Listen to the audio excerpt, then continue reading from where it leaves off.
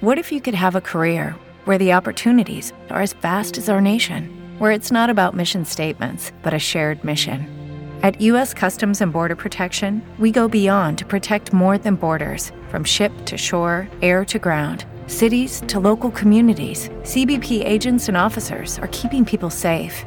Join U.S. Customs and Border Protection and go beyond for something far greater than yourself. Learn more at cbp.gov/careers. If you only have a 401k, you're not getting the most for retirement. Wait, what? Add a Robinhood IRA on top, then they'll boost it by 3%. You can do that? And if you transfer in any retirement account, you get 3% on top of that. Is there a limit to the match? No limit. Robinhood Gold gets you the biggest contribution match of any IRA on the market. Sign up for Robinhood Gold at Robinhood.com/boost by April 30th. Subscription fees apply. Investing involves risk. 3% match requires gold for 1 year from first match. Must keep IRA for 5 years. Match on transfers subject to additional terms and conditions. Robinhood Financial LLC, member SIPC. Good morning, Patty. How are you doing today? Hi. I'm great. How are you? Absolutely fantastic. One writer talking to another writer. I mean, it's like you're a superstar to so many of us because you broke free of the bedroom or the living room writing and you shared it with the world. Mm-hmm. Mm-hmm. What a journey that's been. It has been. It seems like a million years ago, but yeah. But it never leaves you, though, does it? Because, I mean, that's once a writer, always a writer, and you can't flood this stuff out of your system. Yes. Well, I mean, I'm still a writer. You know, I just don't write for TV anymore. But I still write. And, you know, I wrote this book and I would love to write more books. You know, I think, you know, that it's just a passion that for better or worse is not going away. Right. The book is called In Credits, How I Broke Up with Hollywood. That right there is a serious title in the way of saying, oh, really? Let me dive into this one right now. Thank you. Yeah. I hope that other people feel that way. Well, especially when it comes to a lot of our creative careers, because, I mean, there's so many changes going on in the industry right now that it's like you hit that wall and you go, you know what? I'm done. And it's like me walking away from terrestrial radio. I was done. Mm-hmm. Mm-hmm. Yeah. I think it was always hard for me to explain to people why I would leave that career. 'Cause I think, you know, people have this idea of the entertainment business as being, you know, really glamorous and fun, and they don't realize all of the, you know, the stuff that goes on behind the scenes.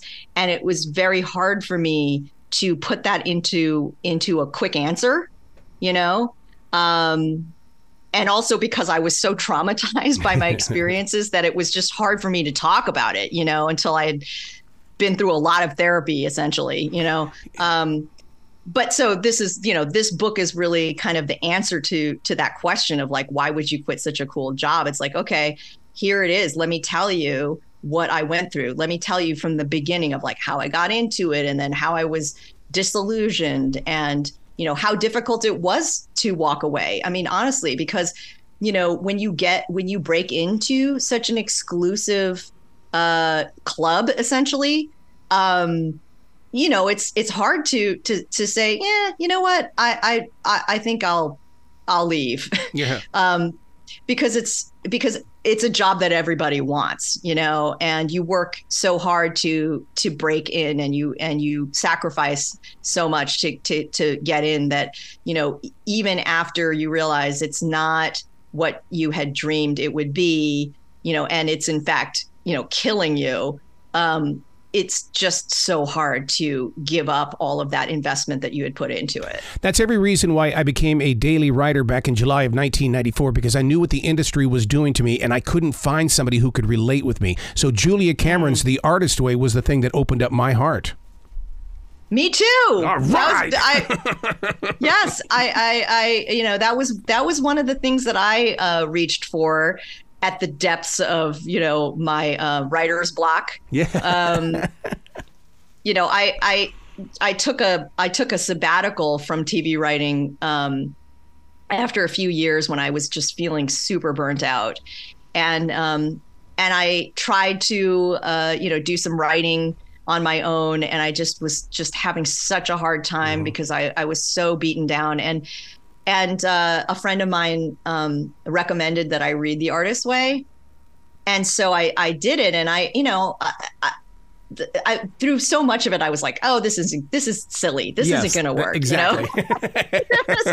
But I did it. I was like, I'm going to put my all into this. And so I did all the practice exercises and stuff. I wrote a letter to somebody who had creatively wounded me, did you do that one? Oh, yeah. Oh, yeah.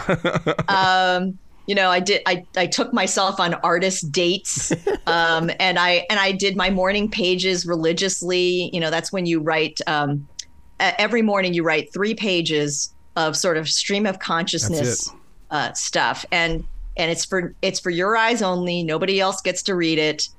And it just worked. It worked. Yeah. I mean, I realized after doing all of these exercises that I actually did feel like I got some of that juice back. And I still, like, even now I do morning pages, and it's not, and I don't do it to, like, figure out my next book or whatever. I do it because it's just a way of, kind of communing with, it sounds so woo woo, but like just kind of communing with my thoughts. Yep. I don't know. Do you still do morning pages? Oh my God, yes. And it's grown into so many different other journals as well. In fact, one of the ones that I really keep up with is one, I call it a defrag journal, where you go in there to ask the question, then question your answer. And what happens is it continues. And I think I got that from the meditation Nidra, learning how to unblock the block. Yeah. It's super important. I think it's really important to, just keep all of those lines of communication open within yourself. Because, our daily lives are so busy and we're so like easily distracted. I mean, it's very difficult to even hear your own thoughts. So I think it's important that we make the time and the space for that as artists. Now, you were talking about writer's block. John Lennon hid in the Dakota because he had writer's block. But then Johnny Resnick of the Goo Goo Dolls sat with me and said, you know what writer's block is? It's when you look at yourself in the mirror and you think everything around you sucks. He says you have to start liking your sucking. I love that. That's great. Yeah. And what happens is that today I give myself permission to write very poorly. Okay, that's it. I gave myself permission. Go ahead and do it now. Yeah. That for sure. I mean, that's part of what Morning Pages is about, right? Is actually writing and not needing it to be good. Yeah. Not knowing that no one's going to see this, and you can, you can just put whatever you want down. And I do think that is a skill that is really helpful when you are actually writing something that people are going to read, because you have to turn off the critic in your head, the editor that's going to like shut you down. And all the like really good, honest stuff is going to come out when that critic is turned off. Right. So yeah, absolutely. I think also, I had another brilliant thought while you were talking and now it's gone. Maybe it'll come back to me later. You were talking about how it's for our eyes only. I challenged myself I guess it's maybe because I'm a broadcaster, but I thought, okay, if you're feeling this way, so do others. Take it to a podcast. And so that's where I come up with the choice and the daily mess is it's all taken from, I always say, from the sofa to the studio. And it's just being open and real with the writing. But I fear that because of these AIs. AI is coming for everyone's job, essentially. And it's the way that for people who don't know this, the way that AI like ChatGPT works is that it scrapes the internet, right? For like it just absorbs everything that's on the internet. So like everything anyone's ever written, all the TV shows that are out there, everything, it's just taking all that stuff and regurgitating it. And so the people who actually created that stuff to begin with, they should be getting compensated for that. They should be getting credited for that. But right now with AI, none of that stuff is happening. It's just the Wild West out there with AI. But in a situation like this, don't you feel better that you're away from television, that you personally are not having to deal with it? Oh God, yes. Every day I'm thankful for that. The process of writing this book, was difficult, definitely at times. Especially a memoir, because you're really putting yourself out there. But with all of that difficulty, I would trade that any day for the difficulty that I had working in television, because with writing a book, I just had so much more creative control and also, the process of getting it published. I felt that every step of the way, people were just being so much more respectful of my work than I ever felt when I was working in Hollywood. Did you have a wine glass moment while putting it together? And a wine glass moment is when you have a glass of wine and you say, all right, I've got the courage to do this. I'm going to do something I know I wouldn't do any other day. Interesting. A wine glass moment. I've never heard that before. It's only because in my books, I'll have wine glass moments. I'll go, okay, what could I do with this character that is completely not what was in your original plans? Okay, take it and then challenge yourself as a writer to get out of it. I gotcha. Yeah. I would say that I probably had a few of those, but I mean, there was this one time where I had a few moments where there were very strange coincidences that happened that made me feel like, okay, this is a sign for me to keep going. So a lot of the stuff that I wrote about in my memoir, happened a long time ago, and these are people that are no longer in my life. I haven't seen them in many, many years, and then one time I was like writing, a chapter about this particular time in my life. And, I just happened to run into that person. Oh, God. Like at my hairdresser. And I was just like, wow, and I had like this great conversation with her where I was able to, talk to her very honestly about this job that we worked at. And I said, thank you so much for just being so kind to me, because it was just such a hard situation. And we had like a really great conversation about it. But it was those kinds of moments, I guess these wine glass moments, where I felt like, okay, there's something that's urging me to go on, to keep telling these stories. Creative person to creative person, we have creative people that are going to be listening to this conversation. How did you deal with the moment when all of a sudden it wasn't just Patty Lin, you're now that girl that used to be. You used to be this. And how did you deal with that? Oh, wow.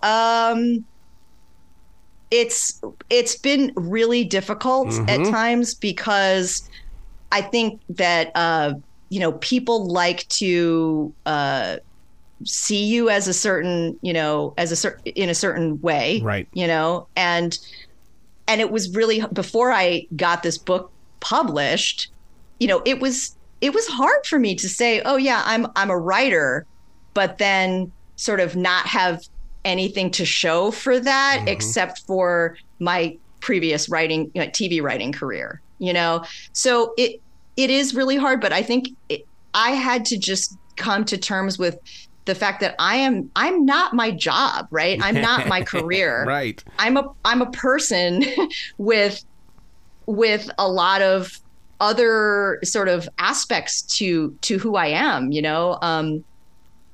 I have a lot of hobbies, I have a lot of interests. I sew, I do some acting on the side. It's like there are many dimensions to a person. Mm-hmm. And so I think we all get into trouble when we define ourselves, very narrowly by what it is that we do for a living. And it's especially hard when what you did for a living was something kind of high profile or something that, people like to, talk about. But it's just something that I kind of have to still deal with, like on a day-to-day basis of like, yeah, that's not who I am. Right. It's part of who I am. It's part of what I did. But I'm so much more than that, and I think everybody should, take a little bit of that, like just not taking their career so seriously in terms of like their identity. Mm-hmm. I always look at it as being like a computer file. I don't have multiple personalities. I've just got a lot of files. And this mood that I happen to be in is going to go in that file over there. And maybe I'll come back to it another day, but at least I've got it in a file. Mm-hmm. Mm-hmm. Yeah. Yeah. And we also need to just, be able to feel good about ourselves without, having the accolades or the, external sort of achievements, because all of those things are so fleeting and they are not under our control.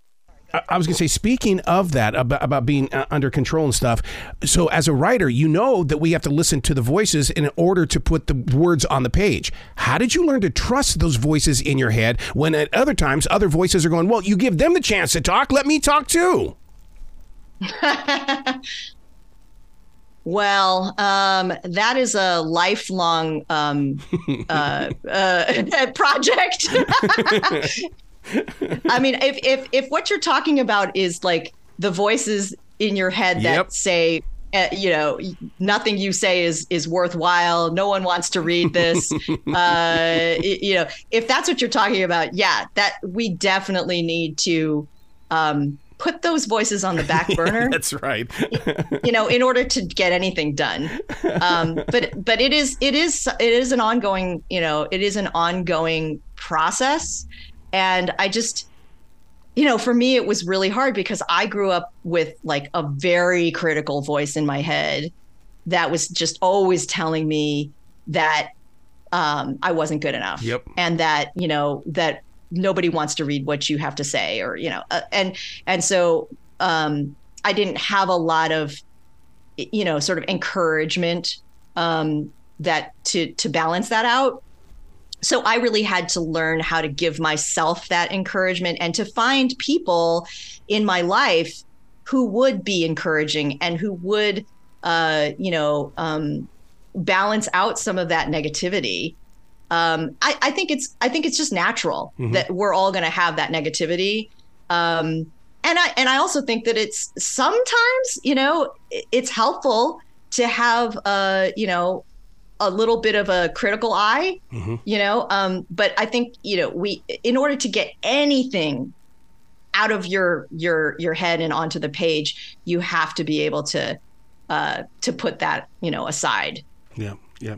You got to come back to this show anytime in the future. The door is always going to be open for you. Oh, thank you so much. It's been great talking to you. Oh, I've learned so much from you, and I can't wait to continue reading your book because your book is really a teaching tool if people look beyond the paragraphs and see the real story there. Thank you so much. Well, you be brilliant today, okay? You too.